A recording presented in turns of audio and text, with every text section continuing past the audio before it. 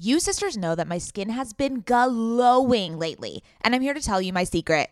Oak Essentials. You've heard us talk about their line of luxurious products before, and we're so excited to have them as a sponsor of OK Sister Podcast because now you can join in on the glowy goodness. You know Oak Essentials is legit because it was created by none other than our favorite brand ever, Jenni Kayne.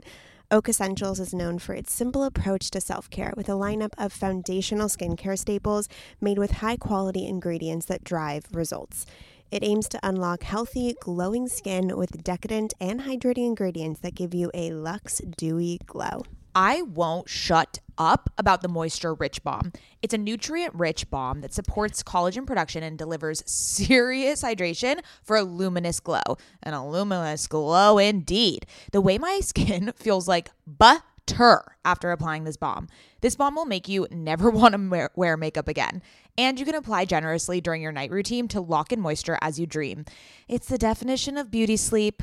Treat yourself or someone else this season. You sisters will get 15% off and a free organic honey-based restorative mask with their first order. Oh my God, what a deal. When you use code OKSIS15 at checkout. That's right, 15% off plus a gift with your first order at OAKESSENTIALS.com. Promo code OKSIS15, OKAYSIS15. Go ahead and treat yourself. From luxurious skincare to meaningful self-care, you deserve it.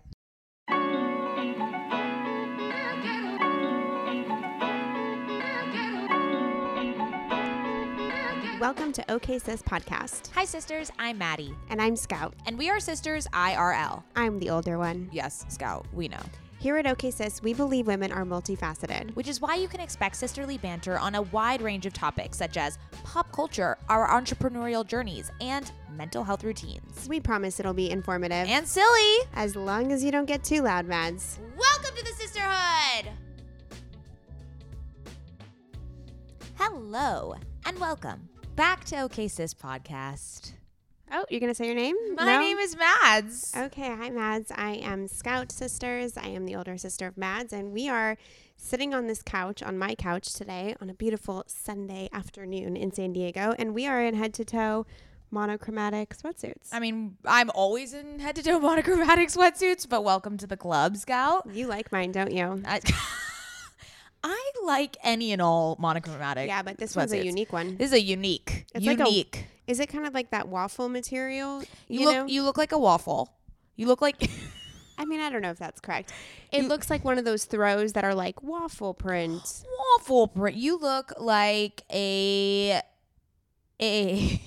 I feel like something non-flattering is about to come out of your mouth. You look like a Teletubby. Oh, yay. That's wonderful. Ben June always says, like he said, like this sweatsuit, he was like, you look like an orange Teletubby. Yeah. Like a pumpkin. That's a pretty like burnt orange brown situation.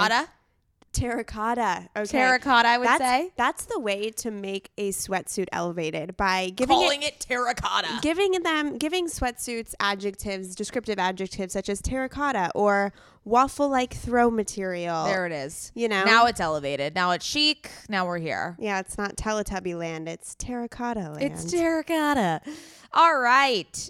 Shall we get into conversations? Because we have such a informative and philosophical discussion to get into. I'm really excited about this discussion. I feel like it'll be tantalizing. Oh, dare I say, scintillating? Oh. Remember we used to do word of the day? We only did word of the week because you week. have this incessant need for others to think that smart. You're articulate and have a high vocabulary, which I completely understand after listening to Pod Save America and listening to Gia Tolentino talk. It is Gia Tolentino. Gia Tolentino speak. Her vocabulary and the way she articulates. She's a walking thesaurus. It's astonishing. It's astonishing. And the best part of that and we're going to get into that and reference that episode, but the best part is that Jon Favreau and Gia Tolentino, highly educated, prolific writers, thinkers. Jon Favreau doesn't hold a candle next to Okay. Gia Tolentino when she talks. That was not what I was going to say. But what I was going to say was in the beginning, they both talk about how they both have just had kids, have babies. So they're talking about how they can't think straight, how they're not gonna be able to form sentences or form thoughts correctly, and then they go into this like whole like insane debate where they just sound like professors. Yeah, and when Gia speaks, it like is. If that's your mom brain, I don't know what the fuck my mom brain is going to be. OK's podcast is going to plummet when you're pregnant and trying to speak on this podcast. But when Gia speaks, it's so articulate, but it's not forced. You don't think that she's putting on a show. You're just astonished that is literally her baseline. It is her baseline. It's lyrics. It's prose. It's prose. It's like a poeticism that just like vomits out of her. It's incredible. I could just listen to her talking about, you know what? This is what I would love. And then she started out on a reality TV show. It just defies the odds. What? Yeah, her second essay in her book is about how she was on a reality TV show when she was younger. What the fuck? I don't remember that. Okay. Oh, yeah. The thing I'm putting this out there. Podcast with Gia Tolentino. We give her a topic that is completely mundane, completely stupid and absurd. And she just waxes poetic about the mundanity of the subject. Okay. So I'll give it an example. A piece of dog poop. No. Gia Tolentino could talk like a sociologist. She could, like a professor, like a motherfucking professor, like a Nobel Peace Prize winner. She would just be like, the color, she would be descriptive. She would understand the desire, the nature of the dog and the impulses. She would talk about. I would say it would be more of like the philosophical metaphor of what it means for a dog a to societal context. Great. I would love to hear it. Anyways, I'd love to hear it. Sisters, what we're talking about is that we are going to be doing a deep dive into the internet, and that might sound basic or confusing, but don't you worry. It's definitely not basic. Well, I mean, it just sounds simplistic. Annoying. The internet, like what are you going to talk about the internet, right? But we are going to get into it because I feel as if we've been talking in the last couple months about the effects of social media, about the fatigue of social media, and this is going to open up a bigger conversation about how the internet plays a role in our lives, where it's going, the aspects we don't like about it, and what we can do, or I don't know what we can do, but we're along for the ride. So anyways, let's do current fixations first. Let's do it. I shall start. I just finished Amrata's book, My Body. Yes, you did. My Body, My Choice. Nope. That's not what it's called. That's not what it's called. Just called My Body. Amrata, you are welcome on the pod whenever. Yeah, so she reposted my photo that I posted. I know. But did you DM her? I DM'd her, but she never answered me after that. I know. The DMs were open. I know the DMs were open. I can follow up. Is it follow up? Just following up on this DM. If she didn't see it, follow up. Yeah. Okay, so anyways, I read her book. It is, I don't know, there's like maybe 10 or so essays regarding her relationship to her body as a model. It is a very, very introspective, vulnerable account of her relationship to how her relationship, I suppose, to power and how it relates to her body, her relationship to men, how she really acknowledges that the power that she uses the way she uses her body to cultivate power is based off of the desire of men and men deeming her desirable. So it really, really goes into a little bit of the behind the scenes feelings that she has about her career. I feel as if there was a lot of loose ends around the fact of, I felt as if she talked about the kind of more vulnerable and sad parts of her career, but I really also wanted to know how she feels as a whole about her career. You know, is she proud that she's a model today? Because is she empowered? Is she empowered because she continues to model? And so I think that begs the question of, if the modeling industry provided this much anguish and this much feeling disempowered in many ways under the veil of empowerment, does she still want that to be her career moving forward? I felt as if from the book, she wanted to go towards more of a writing career, but that was my main question at the end with all this information, which it doesn't have to be black and white. She can feel these things about the modeling industry and some of the unfortunate situations that she was put into as a model and want to continue in the industry. I just felt as if it was a looming question because the pros weren't super talked about. She talked a lot about how she didn't feel great about being an influencer and posting things that made her feel like she was just an advertiser and like an advertisement for other brands. And so there was a lot that she broke down that was unfavorable about her career. And I just wonder how she feels about it as a whole and whether or not she wants to continue to pursue the modeling industry, because I think she is, and how she feels about that moving forward in her career. So it 10 out of 10 recommend. Absolutely beautiful. Bravo to Emrata. Truly. I mean, I remember, so Emrata and I are the same age. She grew up in San Diego, and my high school boyfriend knew of her. I think she was a friend of a friend. And so I remember being a senior in high school and him saying, hey, there's this girl, she goes to this high school near us, and she did this, she's a model, and she did this shoot, and it just really reminded me of you. I feel like her vibe you would really appreciate it. She was nude. It was a gorgeous video, and he showed it to me, and I remember looking at her and thinking at the age of 17, holy shit, this girl is she's going to change the world. There's something about her that it's just, yes, beautiful in her body, but there's something so captivating about Emrata when you look at photos of her and videos of her that go beyond her physical appearance. And so ever since I was 17, I've been following Emrata's career because I felt this kind of kinship towards her in the sense that she went to high school in the same neighborhood as I did. She started her career, and I feel like no one knew her, obviously, when she was 17. She became really big when she was in the Blurred Lines music video. So I have felt a little bit of a kinship to her and have always seen her as someone with deep artistic integrity. So I'm very, very proud of her for releasing this book. It is now a New York Times bestseller, very well deserved. Ooh, mazel. And highly recommend the book. I am going to be stealing it from you as I leave this house. Which I don't do. I don't give books out, so return it. Okay. Well, I'm very, very excited to get into the headspace of Emrata. The headspace that we all should be in, you know? I mean, it's a sad headspace at times, so I don't know, but... Okay. My curve fixation is a lot more superficial. I am obsessed...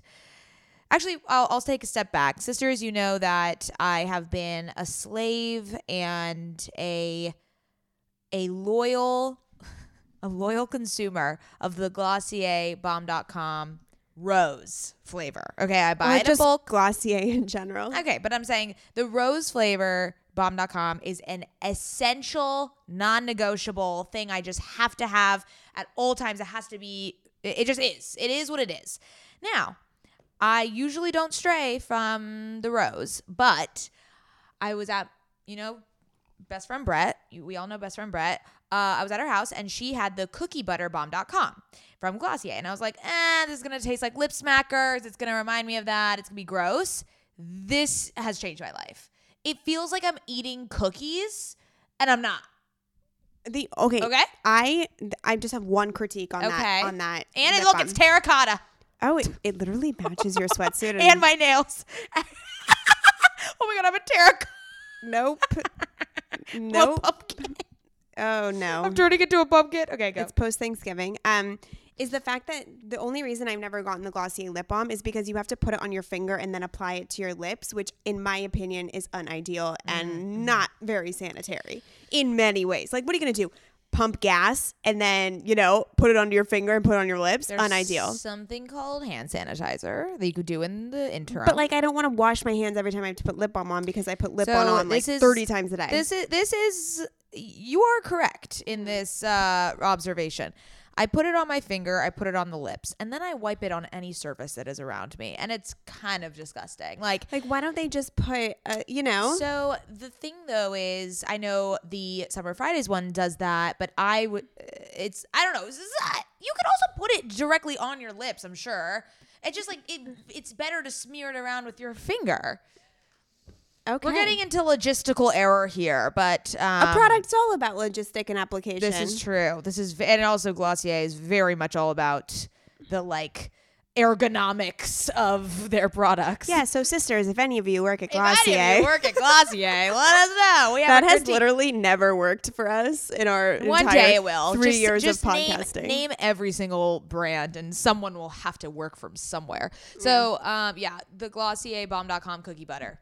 Amazing. I love it. Get it for Christmas. Okay. So I know that we have an outline. Happy Hanukkah. Okay. There we go. Oh, happy Hanukkah. It is Hanukkah. So I know that we have an outline, but I thought we could open with talking about our first initial reactions and relationship to the internet as far back as we can remember. So let's do it. which is kind of crazy because as someone who is 3 years older than you, those 3 years meant a lot in the time of the internet, because I remember growing up with... Well, why don't we break it down by phases and then we can kind of talk through the progression of the internet. Okay, want to talk about Web 1.0? We're going to talk about Web 1.0, 2.0, 3.0. Sisters, if you have a pulse, if you are alive on the internet today, you've probably heard every fucking person talk about Web 3. Except me. I didn't hear that. Yeah, I know, because you don't really have a pulse, you know? Oh my God, your literal toenails are terracotta. This is too much. This is I'm now allergic to terracotta. I'm turning it. Well, it's the same. And you have nails. bronzer on, and you're only wearing gold, which I feel like is a terracotta accent. I'm turning into a pumpkin. I'm turning into a terracotta. Anti-Halloween, pro-pumpkin. Okay. All right. Anyways, so yes, you don't have a pulse on the things, so that's why you didn't know about Web3. Now we're gonna talk about our relationship to the internet as it evolved throughout these stages. So for those of you sisters that don't know, Web 1 was basically when the internet started, okay? There was like static web pages. There wasn't really any interactivity yet. And that was maybe pre even AIM days. Like this was early. So in elementary school, this was kind of the Web 1.0 situation for me. Web 1. Web 1.0. Web 1. Web 1.0. Okay, so anyways, I remember in elementary school having typing classes because the internet was so new. Okay. Oh my God. Did you retain that was like a fucking cackle? Did you retain any of the way you should actually? Do you actually type the way you should? Okay, type? can you give me the fucking floor for 2 seconds? Sorry. Because that class was the highlight of my fucking elementary school. Okay. I was not athletic. I was not that great in school, to be honest. I thought I was, but I wasn't. You were a speed But typer? let me tell you about my typing abilities. I took that class so goddamn seriously. I was the fastest typer in the class, which I also want to point out that when I was 22, I applied for the secretary job, and they put me through a typing thing, and I can type over 120 words a minute. I am a typing supreme master. So I'm a terrible typist. When you ask like jokingly, you're like, oh, do you remember? No, I type by the fucking book. No. Yes. With the Yes. I only use my pointer fingers. Okay, well, who can type over 120 words a minute in this room? Me. Okay. So anyways, we would have typing classes, and they would teach us the exact correct way to type, which who invented that and how quickly did they invent that? So I think that was my first, what's the word? Luna's licking my phone. That's my phone. Oh.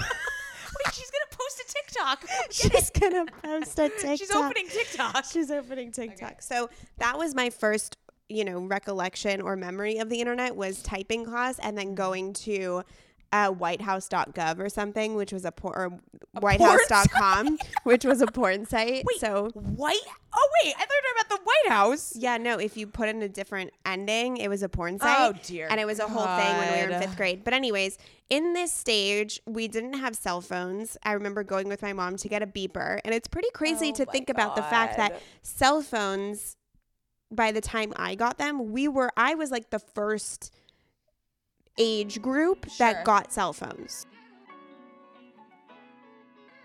Ever since having a baby, I've been extremely conscious about what I spend my money on and which products I use. And clothing is no different. I want my wardrobe to be sustainable, good quality, and timeless. You have to be talking about Whimsy and Row, right? Whimsy and Row is an LA-grown, eco-conscious brand born out of the love for cute, comfy, and classic styles. Every piece is made by women for women. Quality goods, local production, natural and organic fabrics. Yes, please give me all the linens. Just like OK Sister, Whimsy and Row is based on the idea that women are multidimensional. There's a balance of flirty feminine and minimal masculine in all of our wardrobes, and Whimsy and Row means exactly that. From special occasions to everyday effortless styles, their clothing is meant to mix and match and wear on repeat.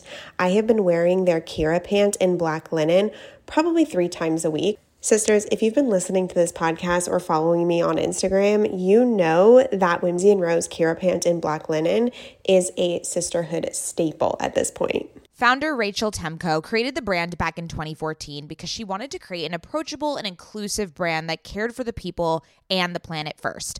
Get the full Whimsy experience IRL at their Venice location or shop online at whimsyandrow.com. Their store in Venice is so cute, I can attest, and if you're in LA, I highly recommend stopping by. They are always putting on these amazing community events. They just launched their spring-summer collection, and we will be living in it all summer long. Visit their website, whimsyandrow.com. That's WHIMSYANDROW.com and use code OKSister for 15% off. Sisters, my goal these days is to always look put together when I leave the house. Nothing over the top or super dressed up or anything like that. I just want to look put together and feel good about what I'm wearing in an effortless yet refined way. When I look at my closet every single morning and think about what I can wear that is chic and intentional, I usually end up grabbing one of my Jenni Kayne sweaters, and I always end up loving the way I look and the way I feel in them. You all know, sisters, that when I envision my highest self, I am wearing Jenni Kayne. Their sweaters are the quintessential must-have item.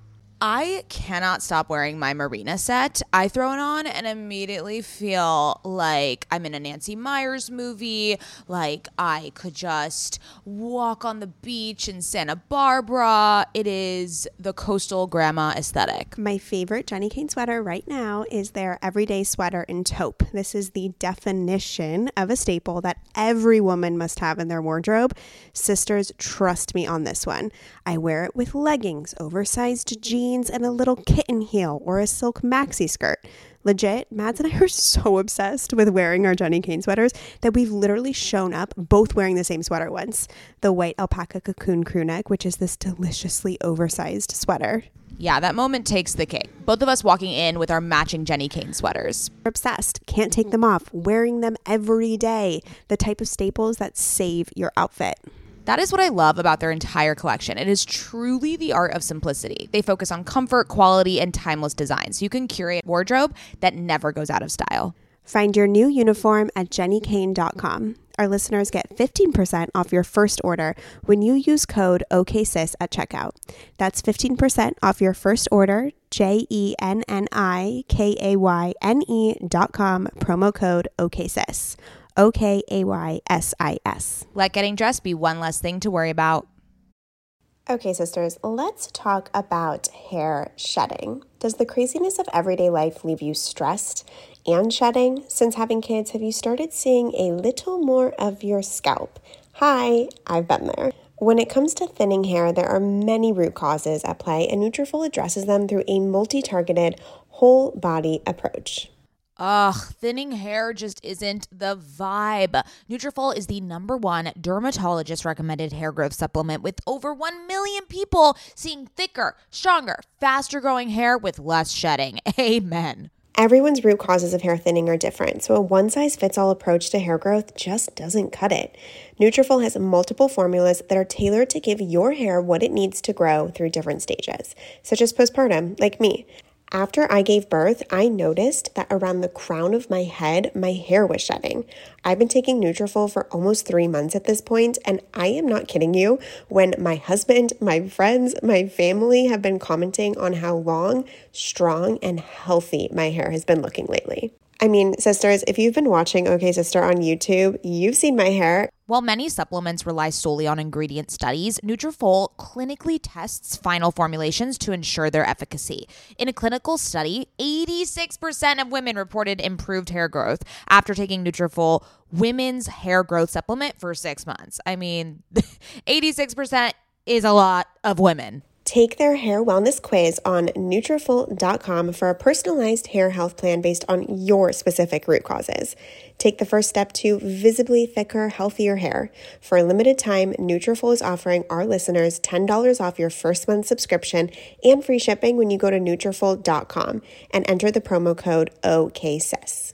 Find out why over 4,500 healthcare professionals and hairstylists recommend Nutrafol for healthier hair. Nutrafol.com, spelled Nutrafol.com, promo code OKSIS. That's Nutrafol.com, promo code OKSIS.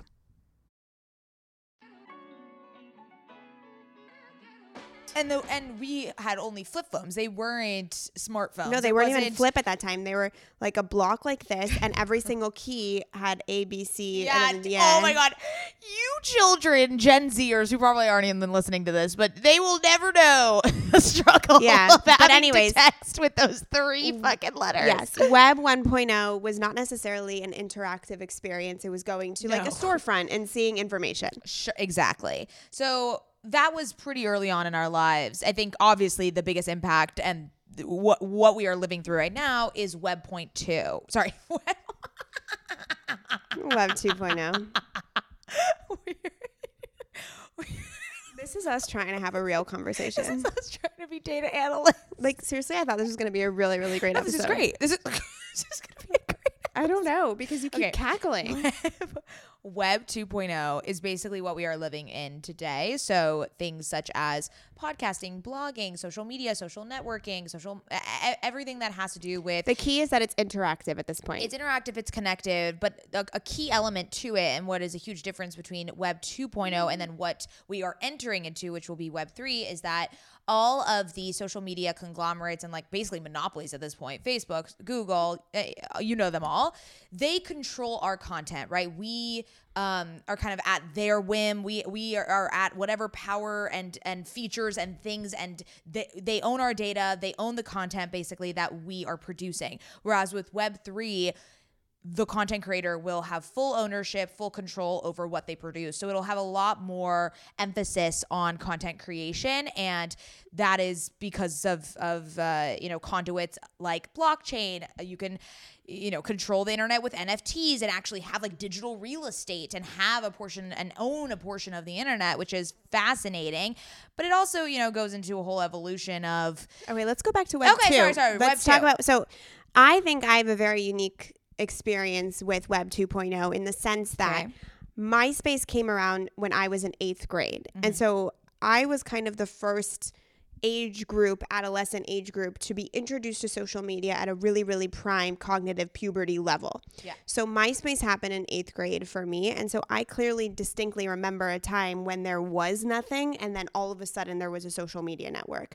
And I remember when I got Facebook in 9th grade, which is when things really, really changed. Mm-hmm. In the sense that I remember being on Facebook for a couple months. I remember when it was only available for college students, and then they opened up to high school, and then I got invited, and I got on it in 9th grade. And I remember very quickly after using it for a couple months, when I would log into Facebook as a 14-year-old and I didn't have a notification, or nobody liked my photo, or no one posted on my wall, there was no activity, which is the whole point of Web 2.0, I would not get the hit of dopamine that I wanted, and I would be sad. And every time there was a notification, I got really, really excited, and I remember being really cognizant of it. I remember being so quickly addicted to the stimulation and the notification and the social validation that came from Facebook.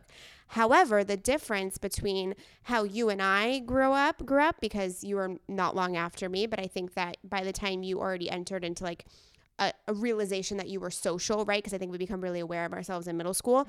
Mm-hmm. This type of social media was already starting. So you kind of entered into that area of puberty with social media already kind of established.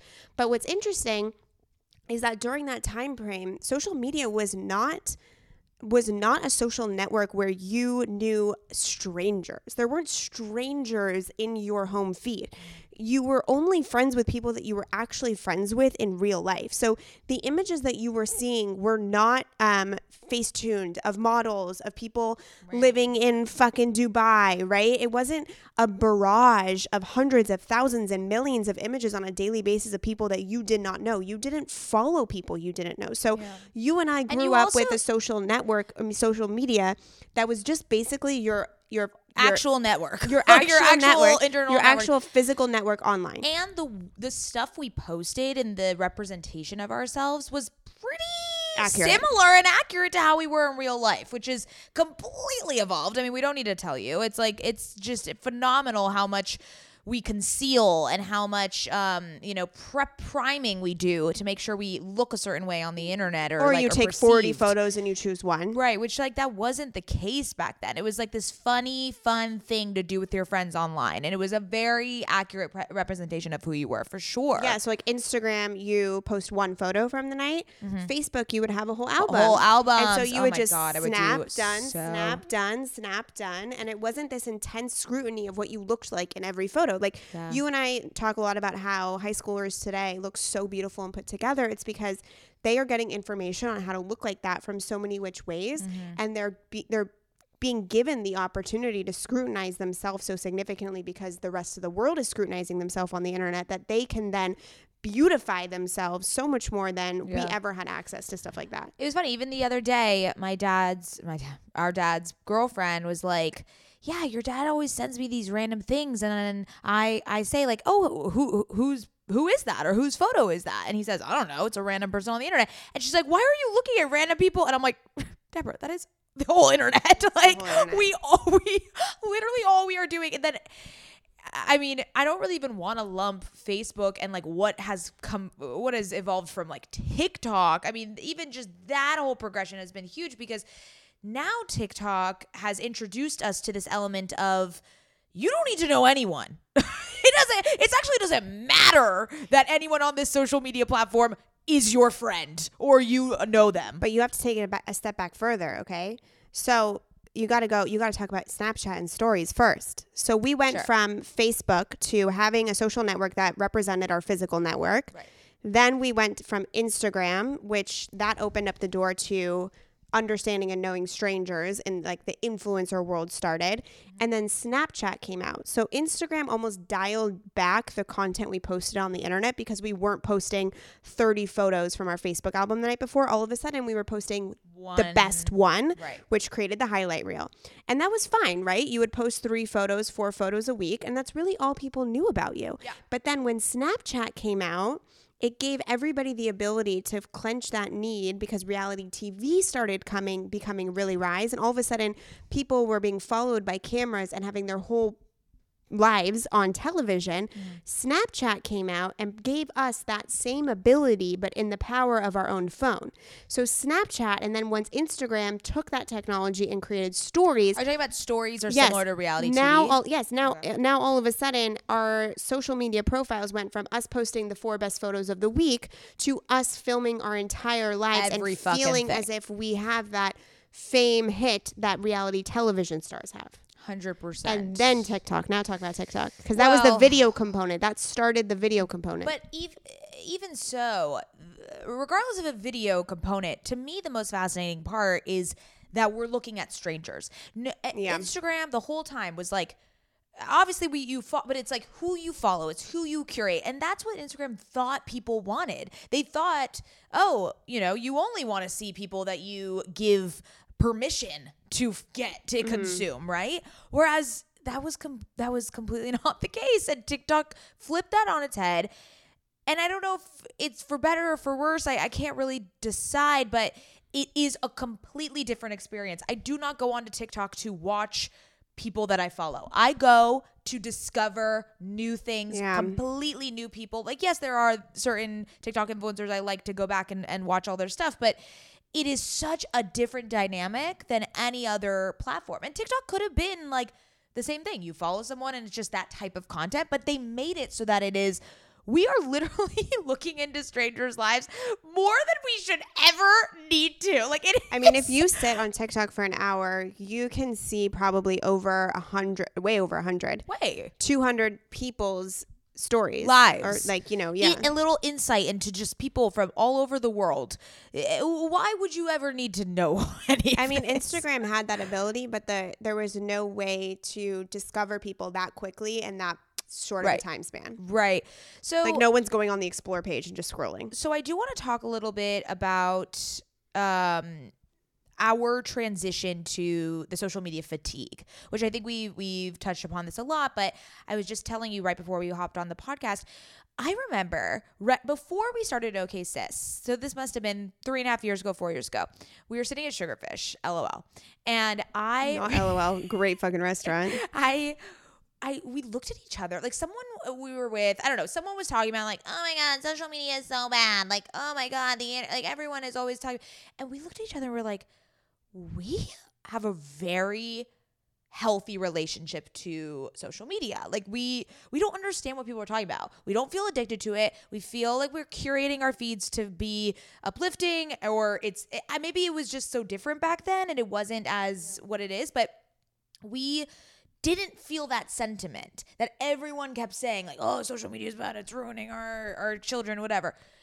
Until I think we transitioned to having OK Sis and treating Instagram like a business and going into that realm. It has shifted everything for me. And I wish, I still curate my feed the similar way. Maybe it's just the content. Maybe it's myself. Maybe it's because I have to treat it like a business and because I have to constantly be churning out shit. Whereas before it was like something I did as a frivolous, fun thing. Whereas now it's a consistent, regimented, engineered for likes type of thing, which maybe that was the shift. But I also feel like people who aren't influencers or don't use Instagram as a business feel this way too. So what is it? So I think this is the conversation, that shift that you and I had. I think this is the next evolution that's carrying us into Web 3, is the sense that all of a sudden the social media network that went from networking with your physical community to being exposed to outside of your community strangers and observing their lives is now being turned on us, that we are being asked, and it is almost like this prerequisite of society at this point to be economically successful, to be successful in society, is that not only are we now picking up on stimulation from everybody else, we're being forced to have a very, very specific identity on the internet. And so that's an opinion and a perspective and a fucking everything. You need to have everything on there. Yeah. So that digital avatarness is unfortunately something that's stressing our system out, because we've never had to exist in two places at once as human beings. And now you and I talk about it all the time. We really do have our in-person self and we have our online self. And we are constantly thinking like, what do we show on the internet and what do we not? And I think you and I have done a really good job at not having too much of a separation. So that also comes with consequences. Yeah. It becomes very disorienting in your mind. You don't know what's real, what's not. It is very strange. And so this is a good place to bring in the episode we were referencing in the beginning. So Jon Favreau from Pod Save America started a new series called Offline, and his first guest was Gia Tolentino. And we are millennials, so we stan Gia Tolentino. And if you've never read Trick Mirror, you're not a millennial. So this episode of Offline, she talks about this concept, and she also references it in her book in the essay called, what is it, The Eye in Internet? Yeah, The Eye in Internet. Okay, so it's sociologist Irving Goffman presented the idea that a person is like an actor on a stage. So the concept is you play a lot of different roles in your life. You are a mother, you are a sister, you're a friend, you also are an employee, you are a manager, whatever, you're a writer. You have all of these different identities and roles that you play with on a daily basis. And, in the morning, you're with your partner, you're a different person. You drive to work, you put on a role. You are an actor on a stage where the role of employee at an office, and then you go home and you're able to shed that mask. That is just the way society in our world has always been. There is an opportunity, though, at the end of the day to shed the mask. Social media basically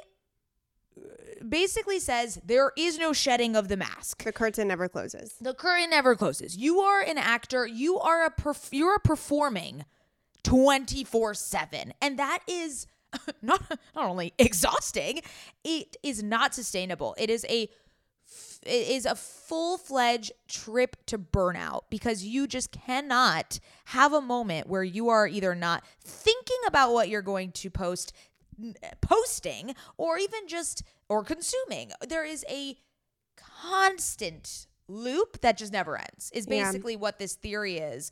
And there's so many things that come to mind. Like, For example, just real quick, this is kind of a side note. When I think about my team at Scouts Agency, I don't want people to come to work and be a completely different person than they are. I don't think being someone completely different from your 9 to 5 is healthy. And yet maybe there is some, pros to, you're always going to be a little bit of a different person, but I want to diminish that performance as much as I can, even though you can't do it all the way, but as much as you can, so that you feel at least a little bit like you're not performing. There's just different sides of you per se.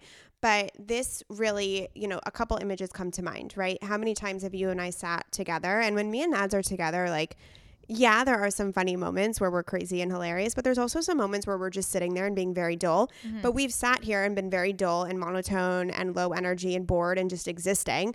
And then you whip out the phone and all of a sudden we sit up, we perk up, we do our animation. And then all of a sudden, the minute it's done recording, we slump back down and sit. And it's this crazy thing to think about. But I also think that with not having, we're going through that growing pain moment, which is unfortunate in my opinion, that not ever having the curtain close is leading to the part where our digital avatar is going to be as ingrained as our physical self.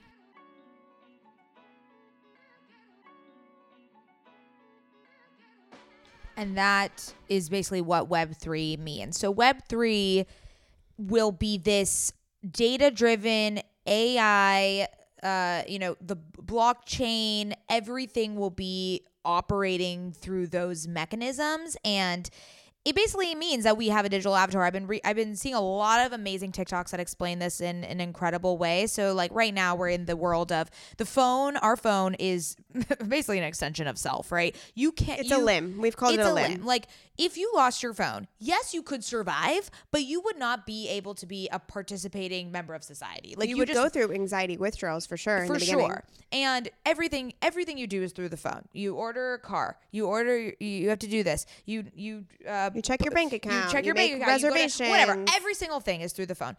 Work, social, pleasure. Now, with Web3, he compared it to like, now we're going to have glasses. I mean, Google Glass tried to do this, but I think it came too early because Web3 wasn't, we're in Web3 a little bit, but it's going to be completely organized around this world, I guess. And the glasses is just going to be, we are going to be able to like be at a concert as ourselves and then look around and see our friends' digital avatars, but they're not going to physically be there with us, but we're going to be watching a concert with them next to us type of thing.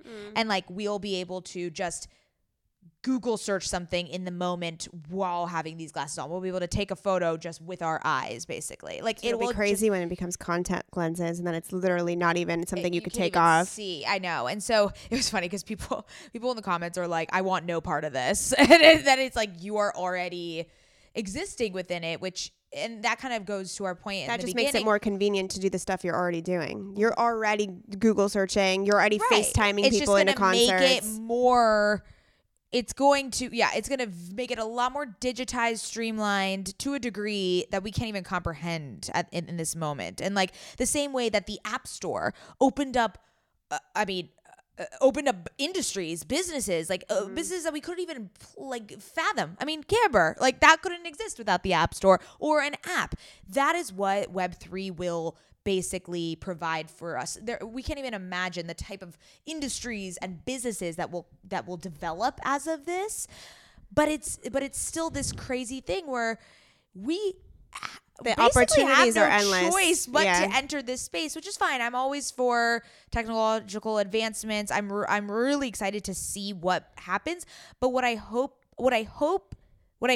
is that while we are moving towards this, we learn from what happened from Web 2.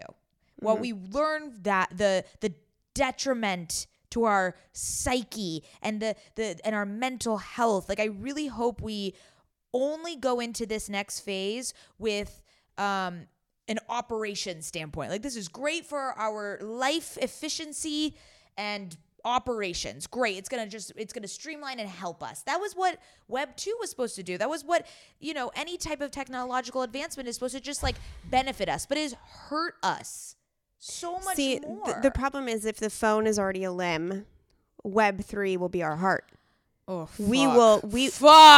Web3 will integrate the human experience that we cannot live without technology. We will be so fucking dependent on it in a way that is so beyond what it is today. Right now, this isn't attached to us. Our phone is not attached to us.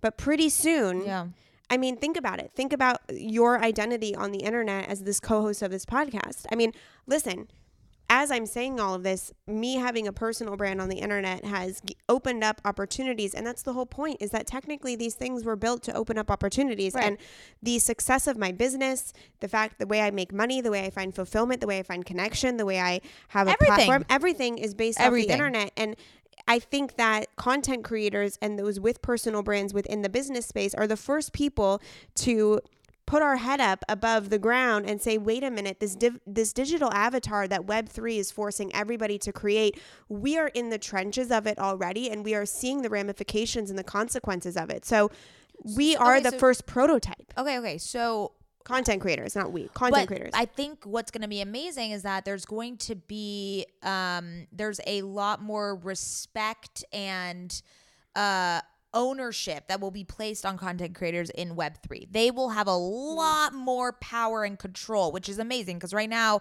it does feel like we are controlled by the forces that be at Marky Zucky. So it's just that I'm excited for, because I think it will place content creators and like community managers and these types of individuals and leaders in the internet as more in control, which feels really good to me. So I posed this question. Do you think there is a world where we learn from the ramifications of Web 2 on our mental health and we move into Web 3 with a more purposeful intention of this is going to just help us live more efficiently, but our mental health will... No. Okay, you think our mental health will because, I mean, think about it. Diminish as a result or decrease? If we take Web 2, right, and we think about all the consequences, Web 3's solution, add more tech. Become more dependent. Right. There's no make it more seamless. That is not the answer to our problems. Right. So it's actually making us more dependent on technology and our digital persona and our digital online footprint. Yeah. So Web3, while it might have good intentions, it's actually just asking us to increase our dependency on the things that are making us totally fucking crazy. I have a question for you. Okay. Where does podcasting come into all of this? Because this is why I personally love the podcasting medium so much, is because you and I, this is the most real and in-person interaction that we can have that will eventually digitally represent us. Because right now, you and I are sitting in a room. The only thing that is maybe not a representation of real life is that there is a performative aspect, because we know we're on a microphone, we know we're being filmed, and so that big brother aspect that they're always watching us and you always have to be on is super present in this room. And yet you and I are sitting here and having a conversation that, one, we would never have if we didn't concentrate this time and put it aside, and two, it is the most uncurated type of content on the internet. But when I think about podcasting, I'm like, it's not a social media app, because there's no interactivity, which is the point of Web 2. So it's almost like a digital broadcast of a real moment. So what I think is the content itself will not shift. We will always be this, like the no. But how do you think it's the distribution that's going to change? But how do you think about? But how do you? I'm asking. How do you think about podcasting as a content channel within the bigger scope of? Is it social media? Is it what is it? Because it's not social media. It is content. Yeah. I mean, there's no interactivity. We've always talked about this. And actually, I did just see this platform. Oh, I should have looked it up before this. That is doing exactly what we've been saying for years, Scout, where creating a social media channel. Creating a social media channel where you can comment on an episode. You can comment and like specific parts, kind of like SoundCloud. You listen to it. You can like clap at one point so that you can actually get real-time feedback from your audience, and rather than going to fucking Instagram and Geneva, join our community center and tell us what you think. But yeah, there are platforms that are trying to solve that, because like Apple Podcasts and Spotify, do we want obviously, them to solve it? I personally would love if we could hear from our audience in real time on an episode and understand and be able to, rather than going externally to a third party I mean, I don't know. I used to think that too, but I think the beauty of this platform is that we don't get any. We only get bad podcast reviews. We don't get like bad reviews in the we in the say moment. that, but we've had like barely any bad podcast reviews. But I mean, mostly that we always say how we don't know who actually listens to us. We just see a number, and that actually might be better for our psyche. Maybe If we had constant constructive But criticism or not constructive criticism, just shit for every little minute of our podcast episodes. but it's not good for community-based content, which is what we do. It's not. We would not be able to connect individually with our community. Yeah. If it was just a blanket number and we didn't have any other don't know. outlet to congregate. Maybe with each we other. have the best of both worlds, that we can Maybe. get on this mic and do this, and then the people who And then we really feel a kinship to us join our Geneva Community Center, and we have that space just for community building. Okay. Look, I don't know. It's just interesting to think but about. I do think that realm of the in real time, there's going to be like an algorithmic sense to all of this. Like we're going to be able to search certain audio clips and files and it's going to be all organized, cataloged. You'll be able to search for something, pull here. It's going to be like we can't even fathom what it's going to be. But every piece of content is going to be like that. It's going to be one giant search engine that Google could never. Google could never. Google I could also think never. there's that other part of the thing of that, how we're always looking into strangers' lives. Yes. I think people who are, we have a community, but I'm talking about, which also plays an effect on our psyche, and our confidence. But I think people with, hundreds of thousands and millions of followers on Instagram, I don't know if they're able to, I think that's why fame really hurts people in the traditional sense of celebrities, because the amount of people that know them, that have an opinion on them, that expect something from them is so debilitating. I don't think our minds on a mass scale are able to wrap around the fact that X amount of people know our lives and depend on our content or have an opinion or expect things from us. I think that's also a really, really difficult burden to bear. It truly is. It's a lot of pressure.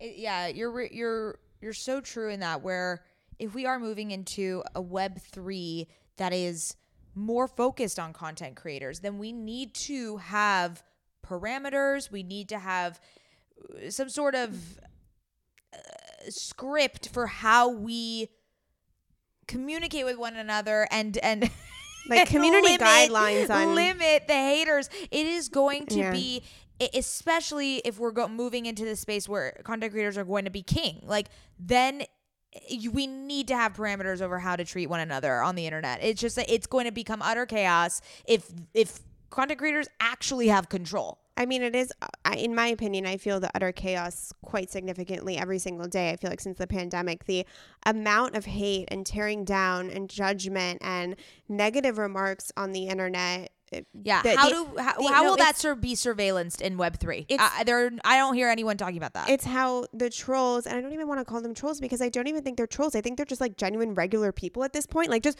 regular people on the internet feel entitled to the content creators of the content that they consume. They feel entitled that person acts, says, does, believes in, and supports everything that they want them to. And when they don't, there is such a jarring disjointedness that they go fucking crazy and project their opinions on this person. And they feel as if they almost, again, have this entitlement towards the content creator to behave and be a certain way based off what they expect from them. And that's where the hate is coming from, in the sense that maybe because the internet and social media is so addicting, we've become addicted to the people's content that we consume in their lives. And so when they do something that doesn't feel formulaic to us or doesn't fully fit into their brand pillars, it creates our mind into total chaos, and we feel as if they've let us down personally. Oh, 100%. Which is such a fucked up situation. I think something that we need to move on to, and that, I mean, one, this conversation is going to be ever evolving. It's going to continue I was joking because like every fucking, intellectual newsletter that I subscribe to, there hasn't been one that I haven't opened up that it doesn't talk about Web3. It's like the it's like the hot topic right now. But what I would love is for us to bring on someone to OK Sis, someone that is very involved in this conversation, has a lot of knowledge about this, and talk specifically about what does Web3 mean for mental health, for the safety of content creators. If content creators are going to be at the like nucleus of all of this, like what are we going to do to protect them? What are we going to do to lift them up and support them? But then also, the mental health I think is really important because for just users of Web3. Yeah, like Web3 is boasting this, more intelligent, more connected, more open websites, more open spaces on the internet. But where does the just like parameters, where boundaries did we learn? I want to know if we learned anything from Web 2 that we're moving in. I haven't heard anything about like where are we dropping off the things? How are we going to just let go of things that didn't serve us in Web 2? I don't know where that conversation is. You make such an excellent point, and I think it's because one, amazing insight into what the conversation needs to be. Yeah, and I think that question should be posed a lot more. And two, I think it's because the world moves so quickly that I think we're seeing the negative effects of Web 2 like in its full expression. And I don't even think we're at the fullest expression this year.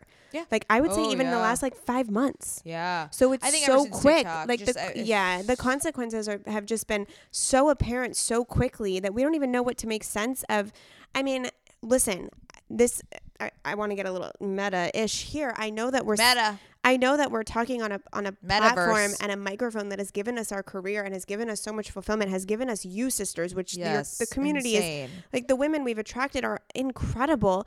And at the same time, I want to be really careful in knowing that if this is what I want to do with my life, which it is, I just want to make sure that I can deal with all of the crazy negative consequences that have erupted because of the way we treat digital avatarness on the internet, me included. And so I'm wrestling existentially with who am I in real life and who am I on the internet? I talk about it all the time to you. Like, who am I in OK Sis? Is that the best representation of me offline?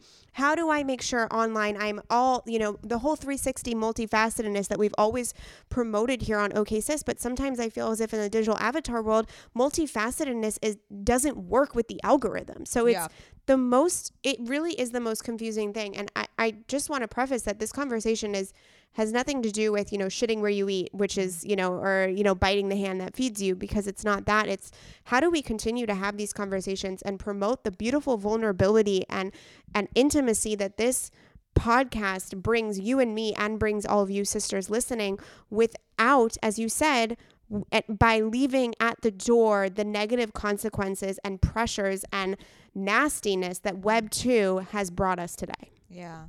I mean, that makes a lot of sense what you just said about how do we bring our because we're still struggling with that now, is like, how do we blur those lines of what we were talking about in the beginning, that role theory of, you go to work, you have a role, you any interaction in a relationship you're in, you have a specific role. But then, okay, when you're alone, when you're stripped of it, that is your true authentic self. But it's like, what if we want to express what if we wanted to express that true authentic self all the time? Is that just dangerous? Like, is that just not sustainable? Like, it's interesting. It's dangerous because society demands of us a certain code, a certain mannerisms. Sure. There's you can't walk into the middle of the street and scream bloody murder and expect everything to be fine. Okay, well, that's not my true authentic self. So. Well, you know what I mean. But like, yesterday I was in CVS with my husband. And you can't like fart just randomly. But that's what I do when I'm alone. Even the idea, and I think this really trips people up, and I was wondering why it does. I was in CVS with my husband yesterday, and a good song was playing, and I was in a really goofy mood. Silly goofy mood. And my favorite rare form. I was just dancing around CVS. My husband was definitely not dancing because I think he'd be embarrassed by it. But it's so crazy to me that that's how big societal pressure is, that even the idea, which is why I love you so much, Mads, because you will literally dance with me in public anywhere. Yep. But the idea of even dancing in public is too much for people. Yeah. Like the eyes on them and the judgment from them is just too much to handle. And breaking free from those societal constraints in a healthy way, like dancing and expressing extreme joy in public, should not be something that you're afraid to do. Yeah. I think the podcast has helped us to kind of break down those shells. But wow, this sparked so much in my brain. And it is giving me a lot to think about, because I still want to become really educated about this. I've been reading a lot about it, because my newsletters, they're giving it to me. They're like, Web3, just okay. So, and it's all over TikTok. So I've been learning a lot about it, and it's extremely fascinating to me. I've always been a tech enthusiast. I love learning about it. So I think we should really continue this, because maybe we could have, Scout, maybe we could be the ones that pioneer the mental health movement into Web3. To Web3. We start the conversation, because this is ridiculous. It really does seem like, whoa. Okay, this is amazing. This is phenomenal that we're going to be able to live life so efficiently like this. I think it's amazing. I'm ready for it. I'm excited. I just want to make sure we fucking learn. Yeah. We take a step back. We learn from our mistakes, and we can progress even more beautifully forward. Yeah. We want Web3 to be a success. We want it to be a success. Web3. Success. We're rooting for you, Web3. Okay. We're on your side. Also, what a beautiful episode to, sometimes I always wonder if someone comes to OK Sis, which episode do they listen to? Because we really go all over the place, man. Like, I can't, like last episode, I'm talking about, I don't want to say it's on, Jake Gyllenhaal and Pete Davidson and Kanye West and whatever. And then this episode, we dive deep into our existential struggle of our digital avatarness. So anyways, I love you, Mads. We hold multitudes. We do. You and we have always promoted the multitudinous of the woman, of the female, of the person, So anyways, sisters, other people have multitudes. This is true. Yeah, the other sex has multitudes. Anyways, sisters, we as always are so honored that you are even a part of this ride with us. A beautiful free way to support OK Sis is to leave us a rating and review. It really, really makes our day and helps us more than you know. And you know where to find us on Instagram. I'm at Scout Sobel. Mads is at Maddie Mayo. And together we are at OK Sis Podcast. Love you, sisters.